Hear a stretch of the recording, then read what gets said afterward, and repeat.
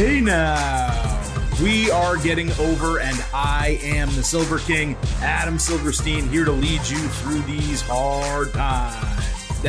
With episode 385 of your favorite professional wrestling podcast. That's right, Getting Over is back once again, and it is Thursday, so you know exactly what that means. We will be covering everything in the world of professional wrestling as it pertains to NXT and AEW. We are just over 1 week away from the end of the year 2022 coming to a conclusion, and your boy, the Silver King, along with Vintage Chris Vanini, we have plenty planned as a way to wrap up this year. But before we get to any of that, beginning next week, we are here, as I just said, to break down NXT and AEW. As we get into the show, allow me to remind you right off the bat, as always, that Getting Over is all about Defy. So be sure to head on over to Apple Podcasts and Spotify. Drop those 5-star ratings on Apple. Take a few moments, leave a 5-star written review. Let everyone know why they should subscribe to the show. And if you do, I promise we will read those 5-star written reviews right here on the podcast. Also, do not forget to follow us on Twitter at Getting Overcast for episode drops, news, analysis, highlights, great stuff all week, every week. Follow us on Twitter at Getting Overcast. Now, with no more pay-per-views or premium live events on the docket through the end of the year, both NXT and AEW are building to their special early January shows. For NXT, of course, they're doing New Year's Evil once again as a TV special, and AEW will be following suit. I don't know if they're actually calling it New Year's Smash, which is what they actually used to do in the past.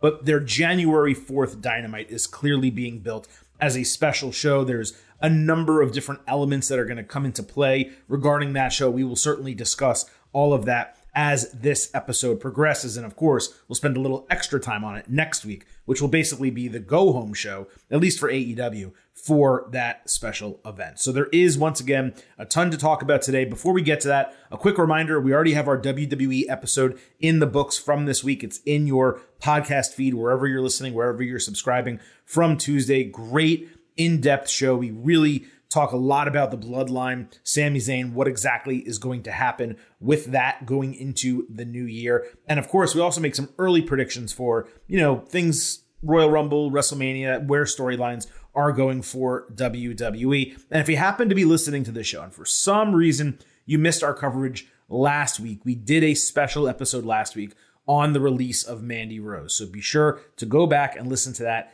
if you missed it. In terms of what's coming up here on Getting Over, we're going to wrap up the year next week with 3 episodes. We're going to have your WWE episode, of course, your NXT and AEW episode, and a very special 2022 year in review show. This, at least in my opinion, and certainly as I do the work building the show and putting it together, this to me is the wildest year in the history of professional wrestling. And obviously that goes back decades upon decades upon decades in terms of it actually being on television. And yet 2022, really from January 1st all the way to the end of the year, and we're going to see what happens over these next 10 or so days, it has been an absolute nonstop headline making machine. So we decided to do a special 2022 year in review episode that is coming next week. And then 2 weeks from now, we will do the 2022 Getting Over Awards, aka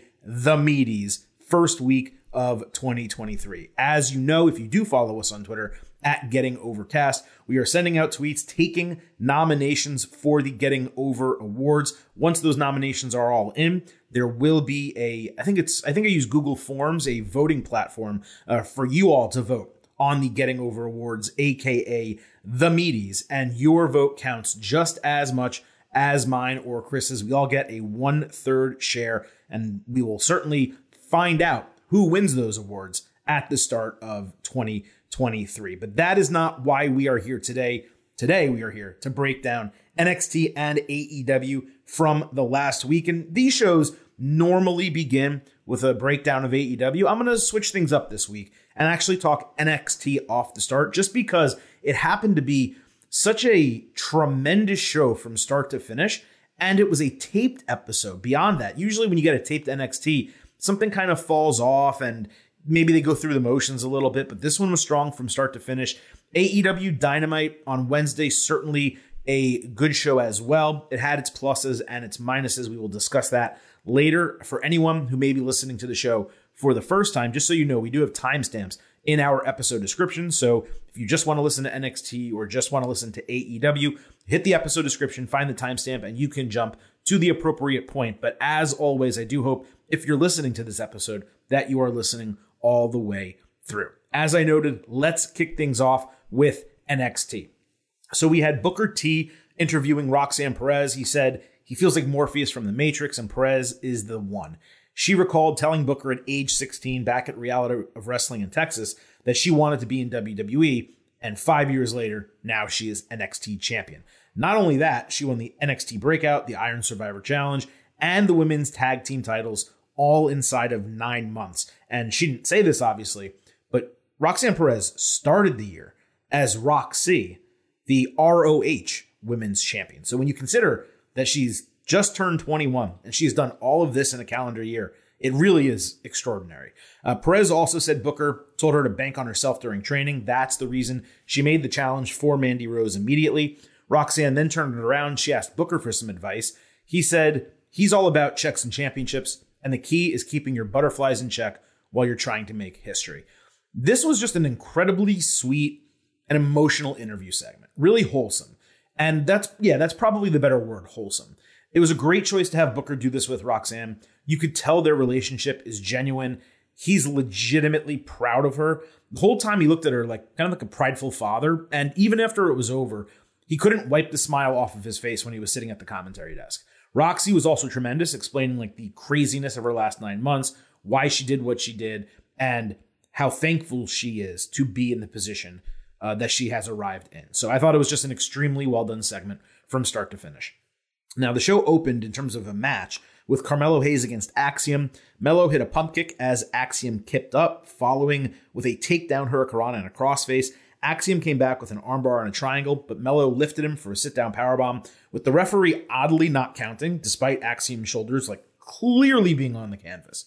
He got back in the triangle. Melo slammed Axiom's head into the canvas using his mask to break it. They jockeyed, holding hands on the top rope, with Axiom hitting a really sick avalanche hurricanrana.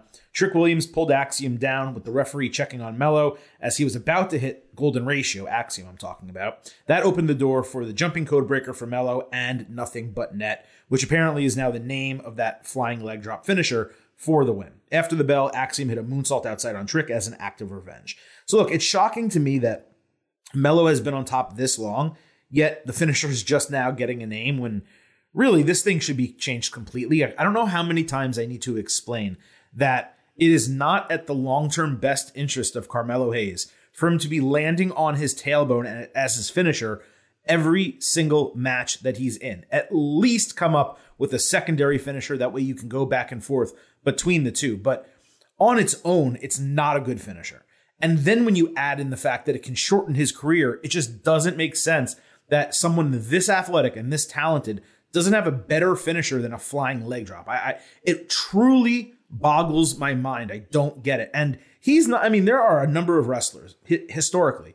Hulk Hogan had the running leg drop as his finisher, right? This is arguably, some would say, the greatest or the most popular wrestler of all time. His finisher sucked. The difference is Melo is 50 times as athletic and talented in terms of like, from a technical, professional wrestling standpoint, work rate standpoint, than Hulk Hogan, right? So why is he basically doing the same finisher move except jumping off the top rope instead of just doing it right on the canvas? It's very frustrating. I know he can do better. I know that they can get more creative with him. So it was frustrating that this finally got a name when I was thinking, oh man, maybe they'll just change it up, and that's why they're not doing that. So frustrating there, but this was an excellent match as expected. Probably like around 3.75 and a B. Melo, of course, had to win. The idea of Axiom getting a win back against Trick, that's smart because Axiom has been on quite a run recently. He's hot, and you don't want to slow his momentum by just having him lose to this and then go into another feud and lose. So I would have him go and beat Trick, keep him strong.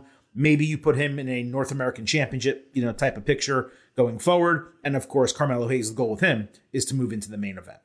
Grayson Waller backstage was inspired by last week's events, Roxy cashing in on Mandy. So he challenged Braun Breaker for the NXT title on the show. Mackenzie Mitchell informed him Breaker was on a media tour in Charlotte for Vengeance Day, but Waller suggested Braun was probably watching NXT and he could make it back in time to meet him in the ring. Tony D'Angelo informed Stacks that he got a North American Championship match next week, and he wanted Stacks to tell Dijak to stay out of their business. Waller approached and asked if D'Angelo could tell Breaker he's looking for him when Braun shows up. Wesley later said he would take on D'Angelo and then Dijak in succession if he needed to. Stacks was shown laying down the law to Dijak, but he was actually just practicing outside his locker room, which I thought was pretty damn funny. Waller then talked shit again, wondering where Breaker was at. And we never really saw what happened when Stacks ended up going into Dijak's locker room, but I assume we will see that next week. Now, despite Waller's expectation of Breaker being just nonsensical, getting from Charlotte to Orlando in 2 hours, it's nearly impossible unless you're already on a plane in the air. The 3 segments here showcased improved promo ability, really from everyone that I just mentioned, including Stacks, who was actually pretty good backstage. Now, in the main event segment, Waller came out to challenge Breaker again. He called him a coward while saying he's carried the brand all year and there's not a man or a woman in NXT or even the main roster who can match him.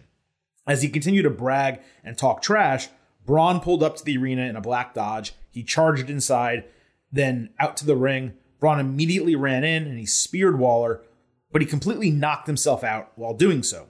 Waller was also hurt by the spear, but he slowly got up and revealed that he outsmarted the champion by wearing a flak jacket with a metal plate inside. He promised to outsmart him one more time when he wins the NXT title.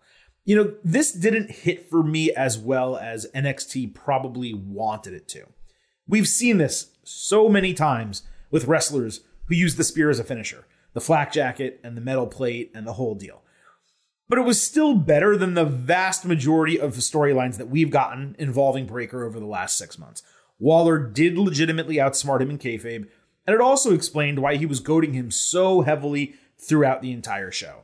You know, it was like to try to put it in context, it was like a 6.5 out of 10. That's probably the best way I can describe it. It was good, nothing wrong with it, but I wouldn't call it great by any means. Apollo Crews at the ring after congratulating Roxy, which was just kind of odd that he did that. He said his vision of winning the NXT title was clear, but even though he failed, he's not out of championship contention and planned to be next up for a shot at Vengeance Day after Breaker defends against Waller at New Year's Eve. Mello immediately cut him off, saying, Apollo, you're at the back of the line, and you may be nice, but I'm going to hang your jersey just like I have everyone else that I faced, especially the veterans. Crews put Hayes over in a pretty major way, but said no matter how good he might be, there's always someone better out there, and he's willing to prove it anytime, any place. This was actually a hot and well-executed promo battle. Crews has improved immensely over the last year, especially on the mic, and this will be a banger #1 contendership match. There's really not much more to say about it, but it definitely hit all the right points.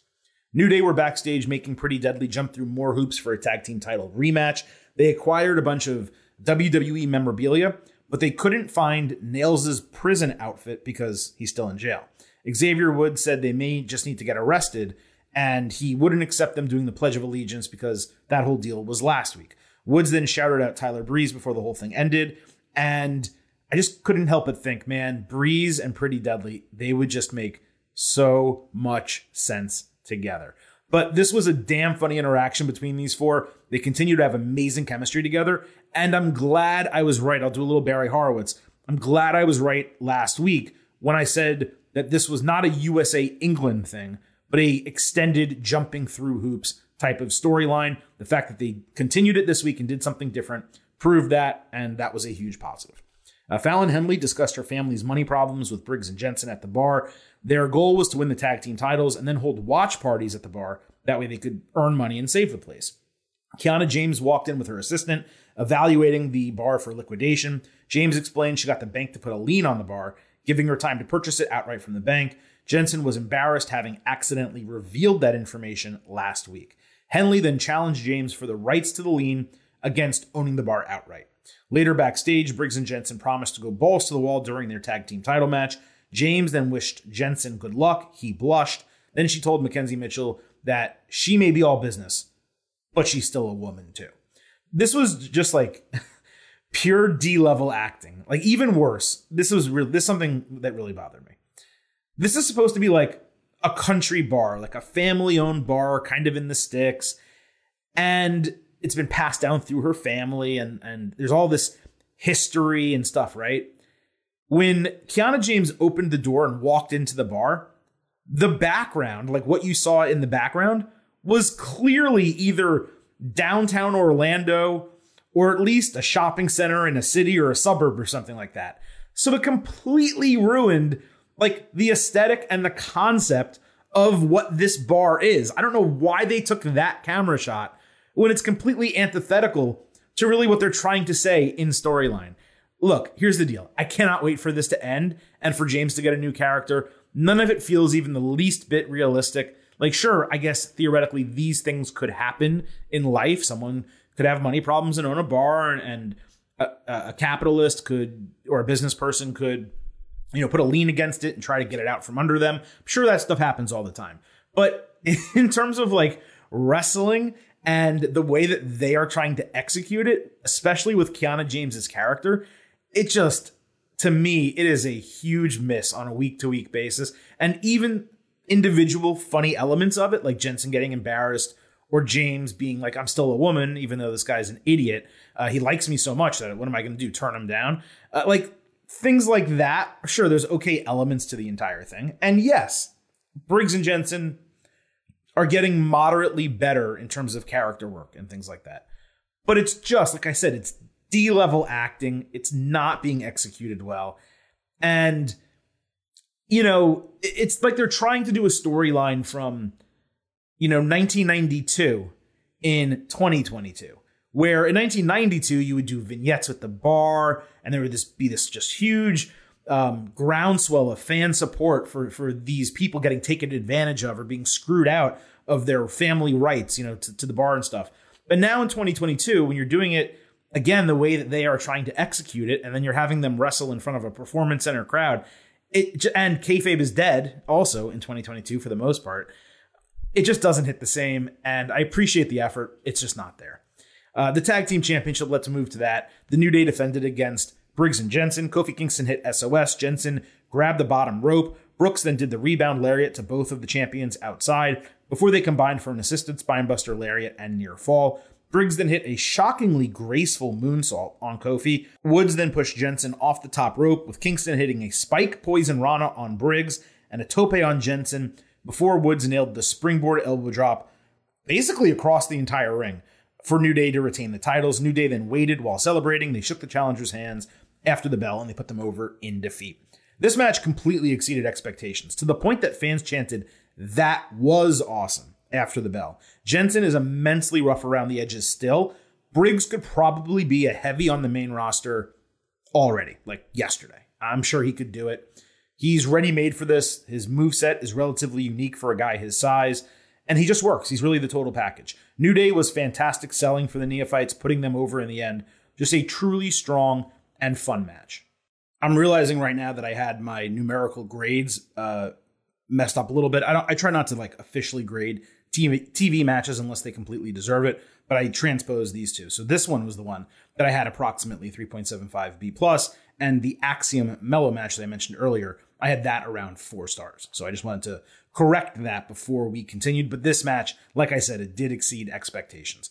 Another match that totally exceeded expectations was the Women's Tag Team Championship. Kaden Carter and Katana Chance defending against Toxic Attraction, as well as Ivy Nile and Tatum Paxley in a triple threat match. The champions did an assisted double splash outside. Chance took Paxley off Carter's shoulders with an avalanche hurricanrana from the top in a ridiculous spot. Paxley then hit a sick assisted corkscrew splash off the ropes onto JC Jane. The champs set up for their finisher. When Paxley pushed Chance off the ropes into Toxic at ringside, Nile got her sidearm bulldog kind of move locked in, but Carter repelled herself off the bottom rope and over Nile to get the 1-2-3 and retain the titles. Now, this was not necessarily an outstanding match, but some of the spots that I mentioned were indeed outstanding. Beyond that, the finish created a tremendous false expectation of a title change. I've said it a million times, but Kaden and Katana could be on the main roster yesterday, and I've been saying that for the better part of a year. They are a real tag team with a fully established moveset. They work well. The crowd loves them. They are every single thing you want in a women's tag team for the main roster. Now, I have no problem with them remaining NXT champions for a while, but a call-up should come the second they drop those titles. This was a blast to watch from bell to bell, despite some of the inexperience in the match. And again, I'm really not trying to grade all of these matches, but this was like in that 3.5, 3.75 star range. It was a very good wrestling match, especially from a women's tag team division that is still in the middle of growing and finding its footing. Now, later in the parking lot, Niall and Paxley, they were walking with the Creed brothers. The women said the loss was a small setback, but they had strides to make as a team. The Creeds expressed pride in their performance, the women's performance. When Indus Sher walked up to check on their status, Julius Creed said he's finally cleared and he'd prove it next week against JD McDonough, who injured him. Now, I thought it was nice to see a parking lot segment for a change without someone being like murdered, maimed, or kidnapped, especially in NXT. And this worked. It continues the storyline between the Creeds and Indus Sher, and I assume that match is eventually going to happen at New Year's Evil. Zoe Stark fought Nikita Lyons. Stark got attacked while she was making her entrance. Lyons was back in her awful gear. Stark had a great leg slap on a back kick that reverberated in the entire arena. She eventually trapped Lyons in a pinning combination and grabbed the bottom rope for leverage to earn the victory. Nikita held up decently well with Zoe. She definitely does seem to be improving. There's not really a doubt about that. She's just nowhere near ready for anything of consequence, I guess is the best way to put it. The finish made sense given Stark's heel turn, but she really should be able to just actually beat Lyons clean. And Nikita, she needs to go back to that attire she wore in her prior match, not this one. Those big circles on the legs and the stomach, and it just looks so awkward, and it doesn't make her look good. And presentation is one of the things that she's priding herself on, in terms of her character and everything that she's gone through. So it's just the weirdest looking gear that I've ever seen, and I don't understand why she continues to use it. Alba Fire was walking backstage with her bat when suddenly Isla Dawn blew a bunch of red powder into her face that blinded her and caused her pain. She later got checked out by a trainer. She was cleared to wrestle Sol Ruca. As Fire made her entrance for the match, Dawn appeared through her smoke and trapped her arm between the steel steps and the ring post before slamming it with Alba's own bat. Trainers ran to Fire's aid. She sold a broken right arm or something like that as Dawn slowly departed. Now, it's tough to say whether this was a way to write Alba out of the territory or just give her a few weeks off TV, perhaps coming back for a rivalry match at Vengeance Day. I mean, the name of the show, of course, Vengeance, being apropos in this situation. They could probably do some type of stipulation bout to really sell the entire thing. All in all, it worked, even though it's a bit frustrating for me, at least, to still see Alba Fire there, despite everything she's been through, all those losses that she's taken in kayfabe, and the fact that she's been ready for the main roster since she was in NXT UK. And yet she's still just hanging around NXT, not as champion, not as number one contender, basically being on the losing end to everything against Isla Dawn, who is new to the territory. So I just find the way they're booking her to be a little odd and disappointing, but maybe it'll all make sense in the end. Indy Hartwell fought Elektra Lopez. Elektra basically got zero pop when she entered, and she had a really confusing elevator type of entrance at that. It was an elevator entrance, but she didn't come up from underneath or come down from on top. It was quite odd. Lopez tried pulling off the top turnbuckle when Hartwell grabbed her. Elektra was in a back body drop position when all of a sudden she fell into Indy, flattening her and getting the 1-2-3. So the crowd had no reaction. Me at home, I'm like, what the hell was that? They botched that shit. But then NXT immediately showed a replay with Lopez actually grabbing Brass Knuckles out of the turnbuckle. So she wasn't trying to rip it off. She was grabbing Brass Knucks out of the turnbuckle. And then when she was in that back drop position, she punched Hartwell directly in the head. That led her to collapse and got her the 1-2-3. It was still extremely clunky and really impossible for the in-arena audience to understand what happened. So while I appreciate them trying to do something different, this in particular just did not land. Cora Jade backstage talked about deserving the women's title more than Roxanne Perez when Wendy Chu just straight up attacked her. And of course, they needed to get separated. Nothing else happened other than a match between the two being announced for next week. This will be the rematch. I assume it'll go to a third. We'll kind of see how it plays out. Chase U had a holiday party with the students all lined up giving Andre Chase gifts. he went off on that dumbass Scott for bringing a MFing fruitcake as a gift. So 3 other students ran out because they brought the same gift. Duke Hudson didn't have a gift. He was at the back of the line. So he lied to another student, Alex, about his scholarship situation and said he'd hold his gift for him, which was a #1 professor engraving. So then he gave it to Chase, and Chase hugged him, thanking him for the gift, and the camera showed Hudson had a little bit of a devious smile. This continues to hit every week. It's good stuff overall. There's enough questions about where is this heading? Is Hudson going to turn on them? What is the purpose of him doing this? And yet, you're still getting really entertaining segments while those questions are being asked. Drew Gulak was training when Hank interrupted, I guess his name's Hank Walker, interrupted saying he may not be Charlie Dempsey, but he's not afraid of hard work and he's willing to prove himself. Gulak invited him to a seminar next week on NXT where he could observe but not participate, and Hank was over the moon, really excited about it. I'm just enjoying what they're doing now with Gulak. I have no idea if it's going to turn into Catchpoint 2.0, which was a faction that he had in Evolve, obviously just Catchpoint, not 2.0. But it was a faction that he had in Evolve. It would certainly be interesting to see something like that in NXT. I don't want to say Blackpool Combat Club vibes, but along the same lines of that, where they're approaching it from a technical wrestling standpoint, except I believe, if memory serves, Catchpoint were heels. I have to go back and research that a little bit because I never got to like watch all of the Evolve episodes or like see as it, progressed. I just saw like individual matches where they were together kind of doing the gimmick. So I need to go back and double check on that. But Gulak ran it. Obviously something that he liked to do. It was something that fans very much liked. And doing that again in NXT would make a lot of sense. Obviously Gulak not being used on the main roster. Also, I do believe he's a trainer coach of some kind. I don't know if it's like permanent full-time or if it's just whenever he's able to with his schedule. But I know he's frequently in NXT in the Performance Center. So having him be there doing that and then leading a group like that, like Catchpoint, would just make a lot of sense. It would be great for television. Odyssey Jones, Idris Enofe, and Malik Blade were clowning backstage when they saw Ava Raine, who said they were basically making up for their insecurities by just having fun. Schism showed up behind her to get her back and then threatened the Faces, which obviously is going to lead to a 6-man tag team match down the line. It was okay. I mean, there wasn't much to it. Oro Mensah got a vignette about going clubbing, saying he may not be here for a long time, but he's going to have a good time. This was mediocre to poor. Like, enough with these generic party people. The guy seemed to have some type of unique angle to his gimmick upon debuting, only to now get reduced to, I like to go clubbing.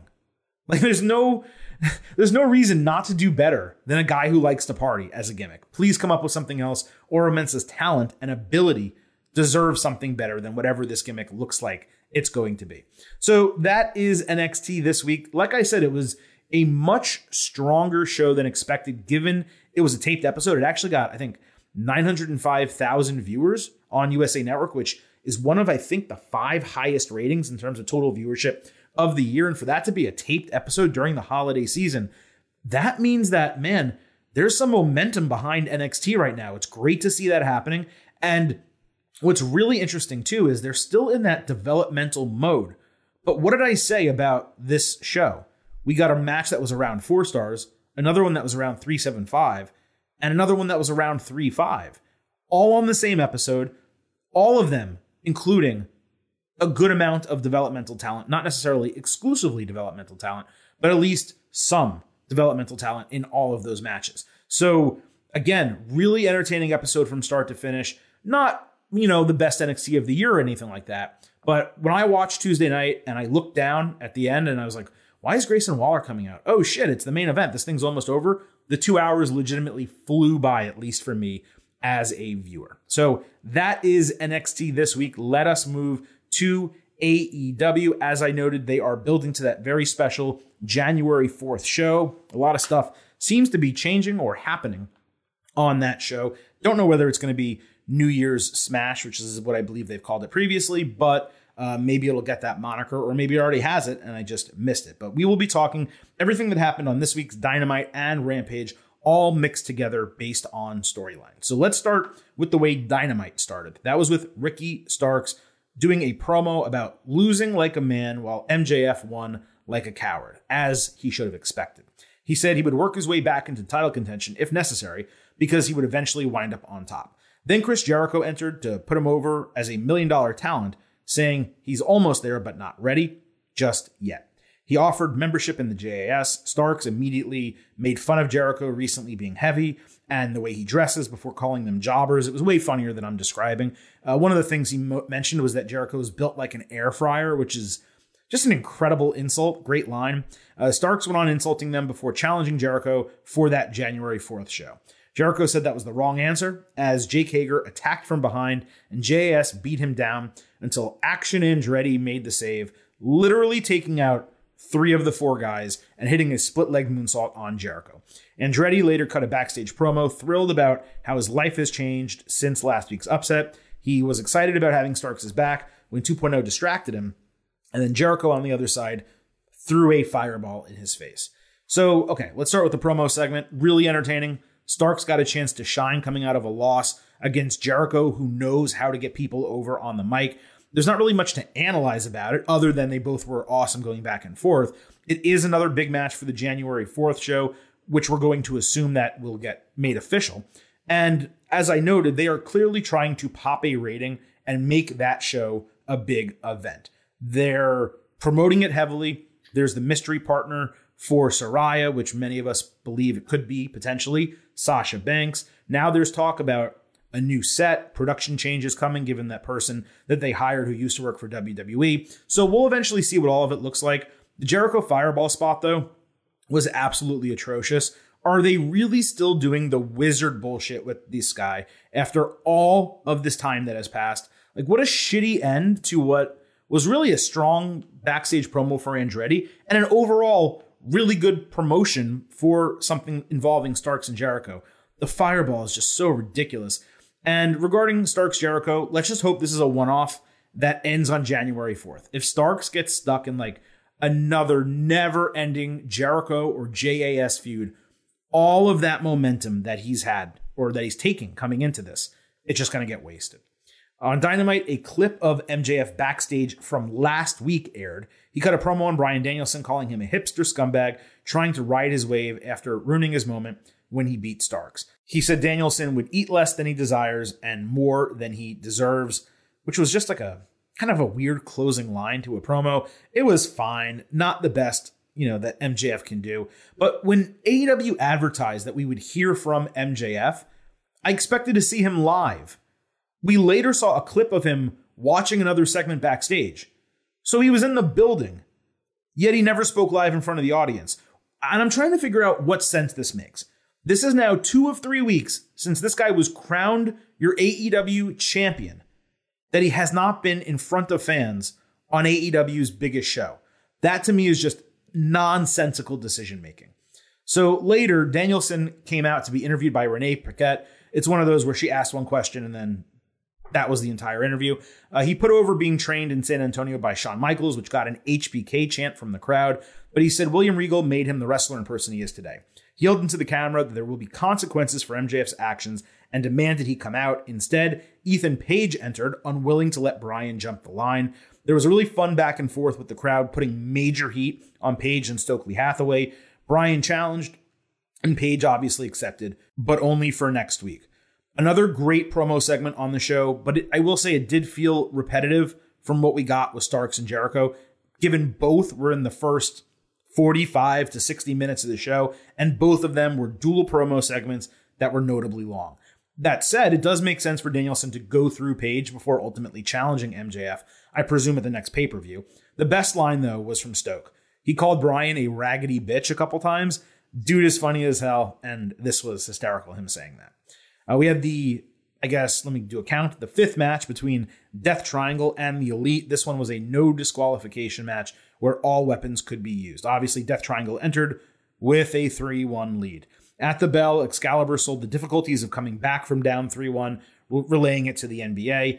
They made it somewhat of a holiday gimmick match using a fake tree as a weapon. Kenny Omega stopped Pac from breaking Matt Jackson's ankle in a chair. Then he did his signature moonsault combination with a trash can and wore out Death Triangle with a barbed wire broom. The Young Bucks did an elbow drop and a swanton bomb through tables outside as Omega hit Tiger Driver 98 on Rey Fenix into the barbed wire bat, which got stuck to his ass.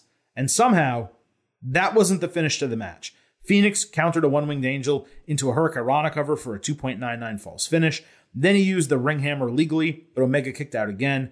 Matt Jackson got them out of a triple submission. When Death Triangle tried to use 3 hammers simultaneously, Omega hit a Snapdragon, and the Bucks nailed the Meltzer driver onto a chair for the win. Pac and Pentagon attacked after the bell, with the Elite all blading from hammer shots to the head. Okay, so off the bat, this was basically a tornado match, and that's fine in theory given it was no disqualification, except for the fact that when you don't note that it's a tornado match, tagging still needs to happen. And I'm almost positive the Buck who pinned Phoenix was not legal. Beyond that, there were hardly any, if any, tags during the match. The wrestling was strong as always, not notably so beyond what they have done previously. I see people out there tweeting on Reddit, wherever, saying these just keep getting better and better. Everyone is better than the last one. I don't know how anyone holds that opinion. I think these are progressively getting worse and worse. Like it's wearing on me as a viewer. And that's not worse and worse. I'm not saying like this was bad. This was a 4-star A- match. It's a really good match. Don't get me wrong. But they started with like a 4.75 or a 5, an A+. And as we keep going here, yeah, I know some of the matches are different and they're being built and wrestled differently on purpose. But much of the matches are just move, finisher, high spot. And again, that's really entertaining, but it doesn't necessarily have any type of psychology aspect to it. I mean, the Hammer storyline, yes, that is weaved throughout the entire thing. But beyond that, there's not really much to chew on and grab a hold of. The wrestling was strong, not notably so beyond what they have done previously. The win was assumed going in, so that didn't help the finish. And the finish itself wasn't even really that exciting. So again, right around 4 stars A-. It is now 3-2 Death Triangle over Elite. They will obviously have the 6th match in the series coming up. The Elite will win and will go to a 7th match, which I believe is on that January 4th show. On Rampage, Jon Moxley fought Sammy Guevara. Sammy tore an earring out of Mox's head for absolutely no reason during a random taped Rampage match. Then he put Mox on the timekeeper's table and hit a swanton bomb outside. That was a great spot. Mox caught Sammy flying for hammer elbows, a pile driver, the bulldog choke, and an inside-out lariat. Sammy reversed Death Rider and hit a swanton inside for a false finish. Then he hit a Spanish fly that Mox totally no-sold, just immediately taking it into a bulldog choke, and the referee called a knockout with Sammy still moving with his eyes still open. It's actually frustrating to me how AEW tries to protect everyone with knockouts instead of submissions. There's no harm in Sammy tapping out to Mox. It was a strong match from bell to bell. Mox just needs to take a chill pill on some of the shit that he's doing. After the match, Mox called out Hangman Page, who ran down and attacked him. He fought off security, and then he hit a buckshot lariat on a staffer, and then he clotheslined Mox into the crowd. Remember, this guy is still not cleared in kayfabe, but in reality, he's being allowed to get physically involved week after week. It's just nonsensical, and it's also repetitive to this point. We'll eventually get a great match between the two, no doubt about that. But can we just build the story a little bit more? That's really all I'm asking. And maybe that match happens January 4th. If it does, they're going all in on this show. And if that is the case, then it probably is the debut of Sasha Banks. If they're going to just put this match on top of the other ones they've already announced. And I'm not saying they are, but it does feel like that's the way it's going.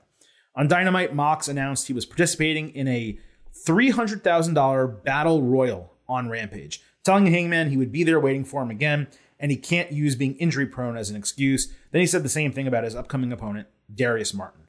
So he had Mox against Martin. Mox worked his rehab knee. Darius did an incredibly odd Pele kick repelled off of a turnbuckle. Mox then caught him flying with hammer elbows and a bulldog choke into a Death Rider for the win in 9 minutes. More than anything, this just felt like a completely unnecessary match, especially if it wasn't going to advance the Hangman feud. I assume Hangman's going to cost Mox the Battle Royal on Friday, and that's going to lead to their match that I just mentioned, probably happening January 4th. But again, this match on Dynamite, it was completely unnecessary. That's the best way I can put it. On Rampage, Saraya cut a taped promo about having a plethora of talent from which to choose her partner against Britt Baker and Jamie Hayter. Nothing specific or even really generic was revealed. Then on Rampage, we had Baker against Sky Blue. Britt hit a super kick and a stomp for the win. She put in lockjaw after the bell until Hikaru Shida entered with a kendo stick and put a big shot on Baker before facing off with Hayter in typical AEW women's title match build. I really have nothing else to say there. On Dynamite, we did have that women's championship match, Hayter against Shida. This was rightly the main event of the show. Shida did a suplex off the apron to ringside area. Hayter missed a moonsault. Shida capitalized with a running knee for a near fall. Hayter came back with a carry neckbreaker over her knee and a sliding lariat for another near fall. Shida nailed some kicks, missed a katana, and did a release German suplex. When Rebel distracted, Shida dragged Baker carrying a kendo stick in the ring and drilled her in the stomach. The referee's back was turned for a good 90 seconds while this was happening, by the way. That gave Hayter an opening for a Hurricanrana roll through, failed powerbomb, rolled through into a powerbomb and a near fall. Then Hayter hit her running lariat for a false finish, and she immediately followed with Haterade, the Rainmaker, to retain the title in about 16 minutes. The heels attacked, with Toni Storm making the save before Hayter drilled her in the back with the title. They tried for a second title shot when Saraya ran down to make the second save. All right, holy shit, this match was a banger. Let's just start there, okay? Probably a top 2 or 3 women's match in AEW history. Exceptional wrestling from bell to bell, and a really high-intensity finish. The post-match stuff, total eye roll because it always happens, and it took away from being able to savor the match in itself after it was over. But it was a worthy main event. It made Hayter look even stronger than she already was. 4.25 stars and an A. This is one of those matches where, you know, if I ever think about, hey, I should watch a couple Jamie Hayter matches, I would go back and particularly watch this match with Shida. On Rampage, FTR came out saying they let the fans down by losing their AEW opportunity and the ROH titles last week, which was a poor way to close out the best year of their careers. Cash Wheeler talked about Gun Club being a thorn in their side. Dax Harwood put himself and Cash over for the double dog collar match before promising to tan the hides of the Guns. It was a fine promo. It just felt immensely repetitive. It's like they say the same stuff every single time they get the mics. And it's not like The Rock coming out and doing his shtick and talking about poontang pie or whatever the case might be. It's just like Dax talking about, here's my 8-year-old daughter and what she has to say. And yeah, we didn't do exactly what we wanted, but we're going to beat this next team. It really just feels like all of their promos are identical to each other. And as much as I really do like FTR as wrestlers, the other aspects of it, you know, it's just kind of falling off for me. That's the best way I can put it.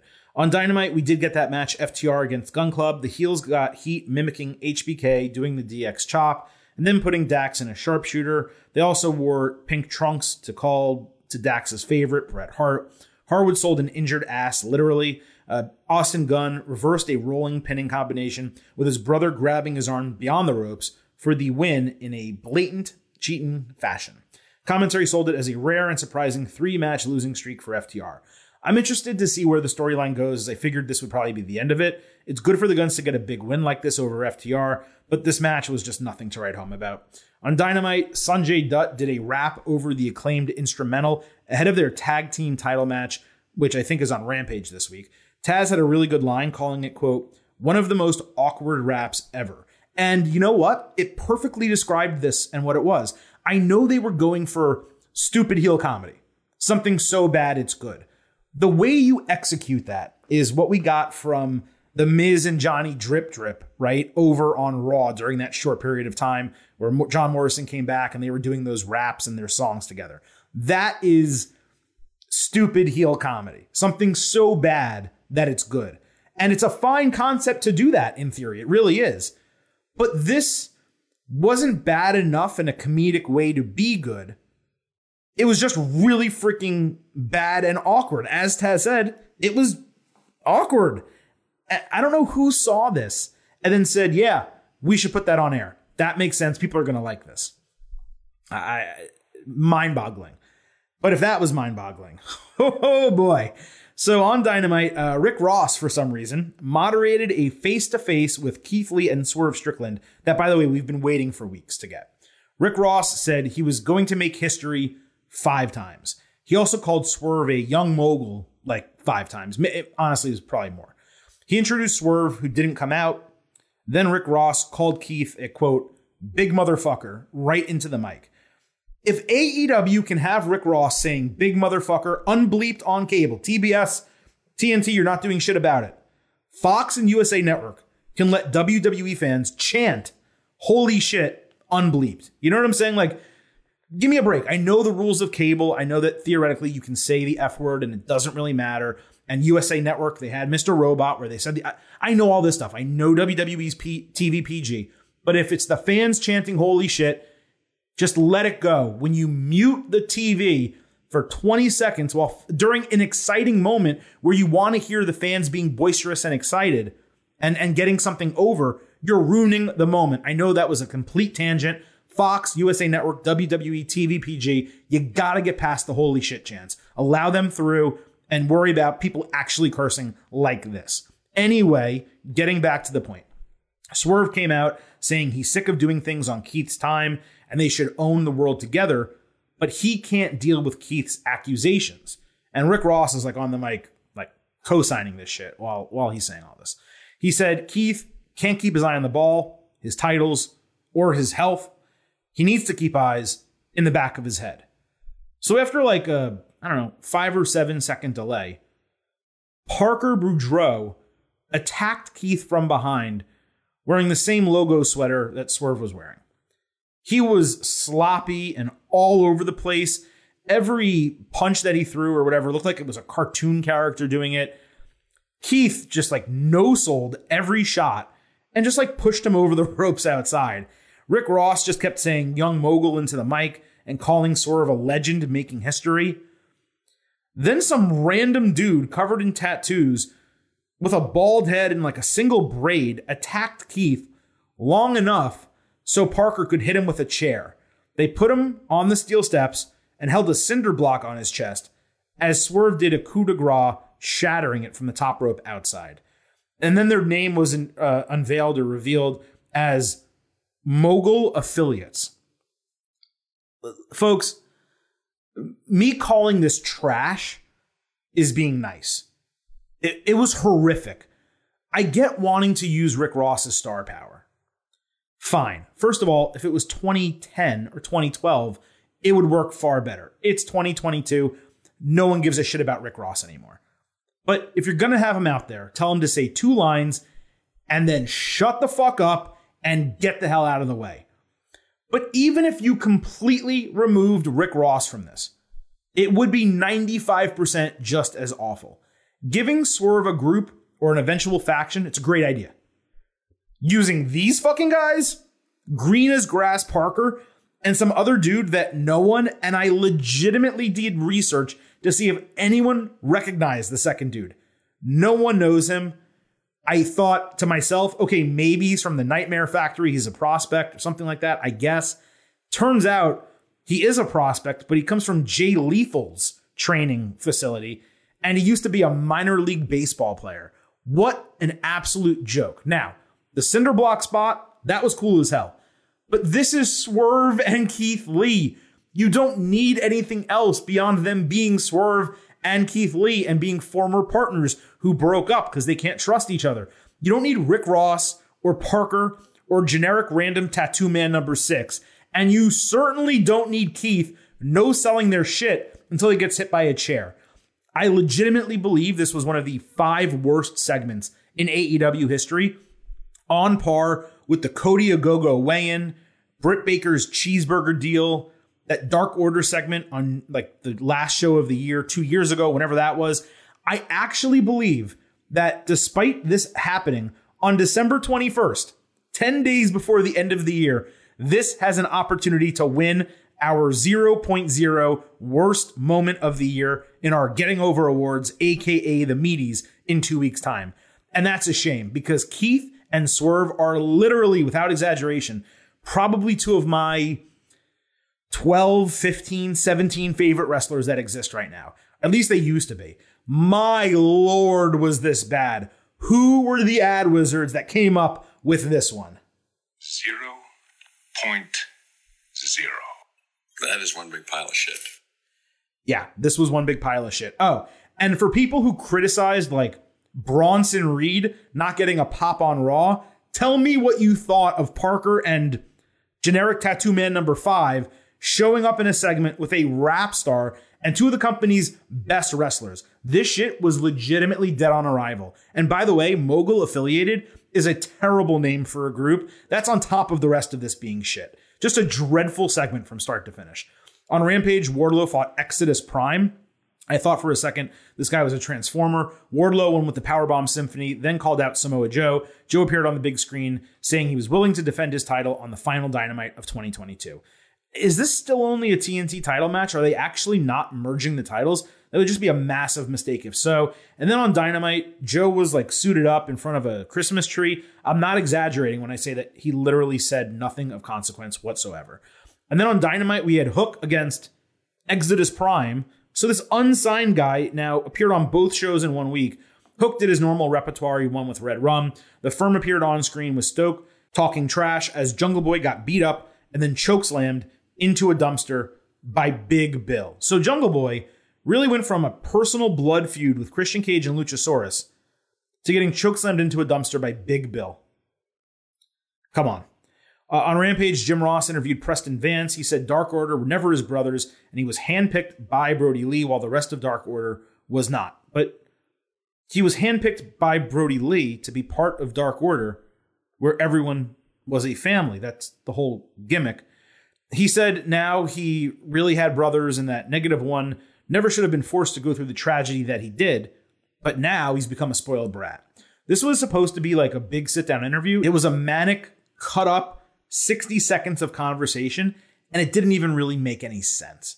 And then lastly, on Rampage, we had Best Friends and Dustin Rhodes against Kip Sabian, Trent Seven, The Butcher, and The Blade. What a random assortment of people. Sabian hit a seated springboard moonsault outside. Dustin did a cannonball senton off the ring apron. Penelope Ford tried to distract, so Orange Cassidy pulled an Eddie Guerrero selling a low blow. The Bunny got in the ring. Danhausen followed suit with Ford. The women got ejected. Then Sabian actually punched Danhausen in the balls right in front of the referee, who did nothing about it. Seven countered a superplex into a side slam in a cool spot. Dustin hit Sabian with a Canadian Destroyer and rang his bells in the corner. Then they beat Seven with an orange punch and a bulldog. This was a perfect house show match. Like with the baby faces going over, a lot of funny spots, comedy, all that stuff. For TV, the main event of a Rampage, I had zero interest. It felt out of place, and it just didn't feel like it mattered at all. And I think all of these guys are going to be in this $300,000 battle royal. Does that matter?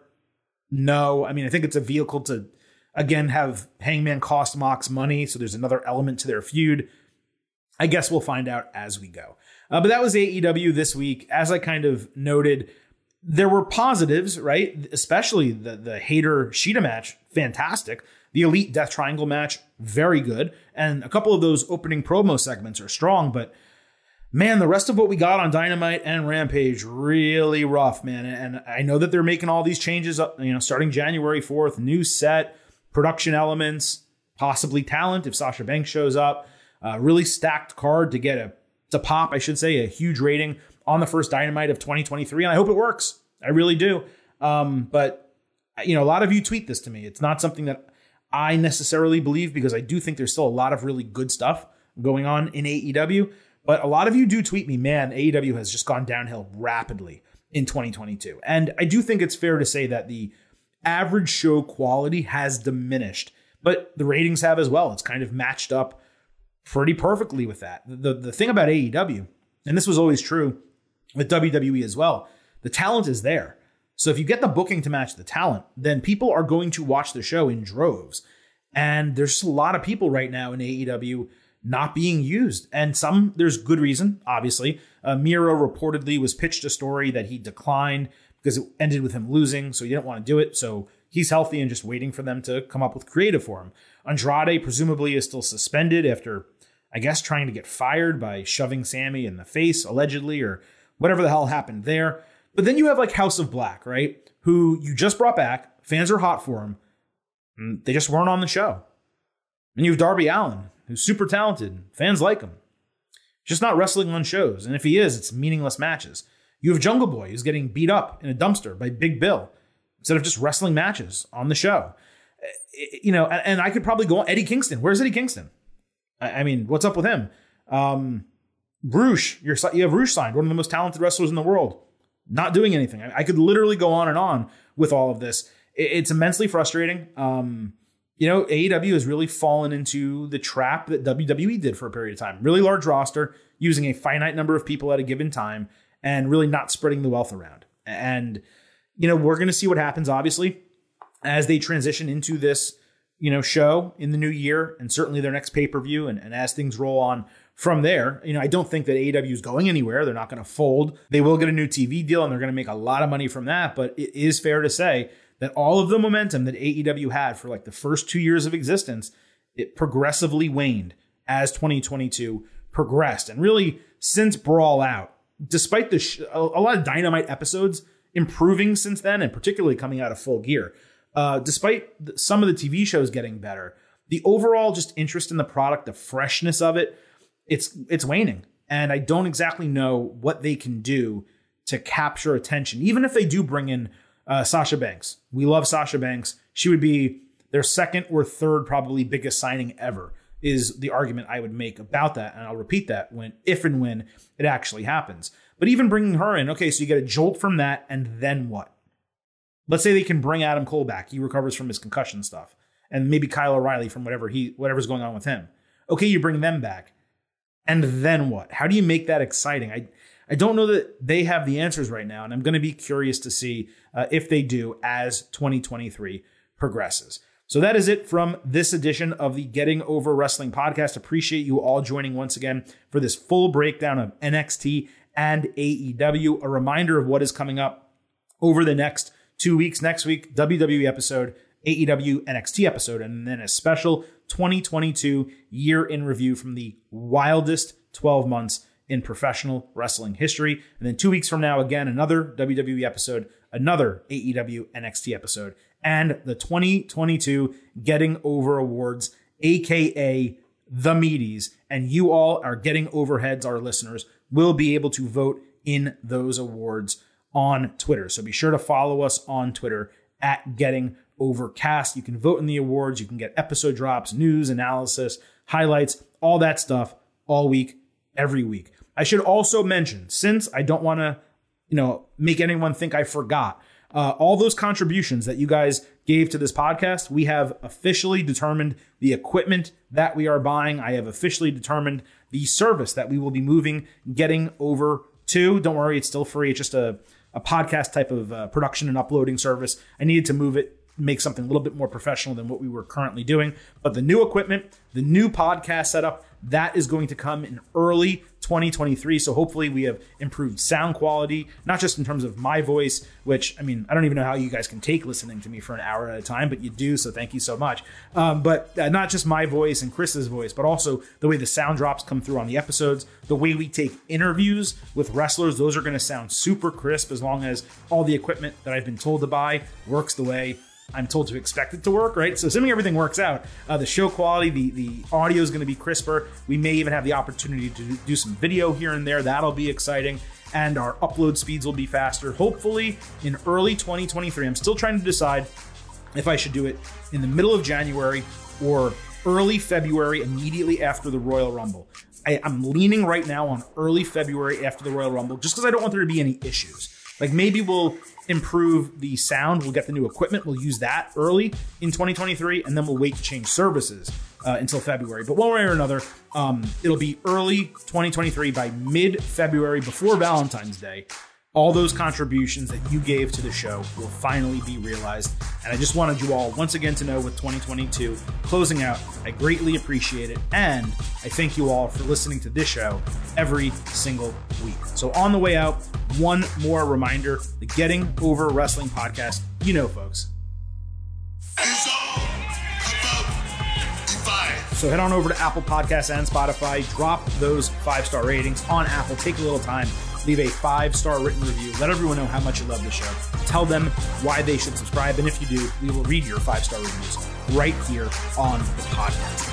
Thank you all once again for listening to this edition of the Getting Over Wrestling podcast. We will be back on Tuesday with our next WWE episode. At this point, it is time for the Silver King to sign off and leave you with just 3 final words. Bye for now.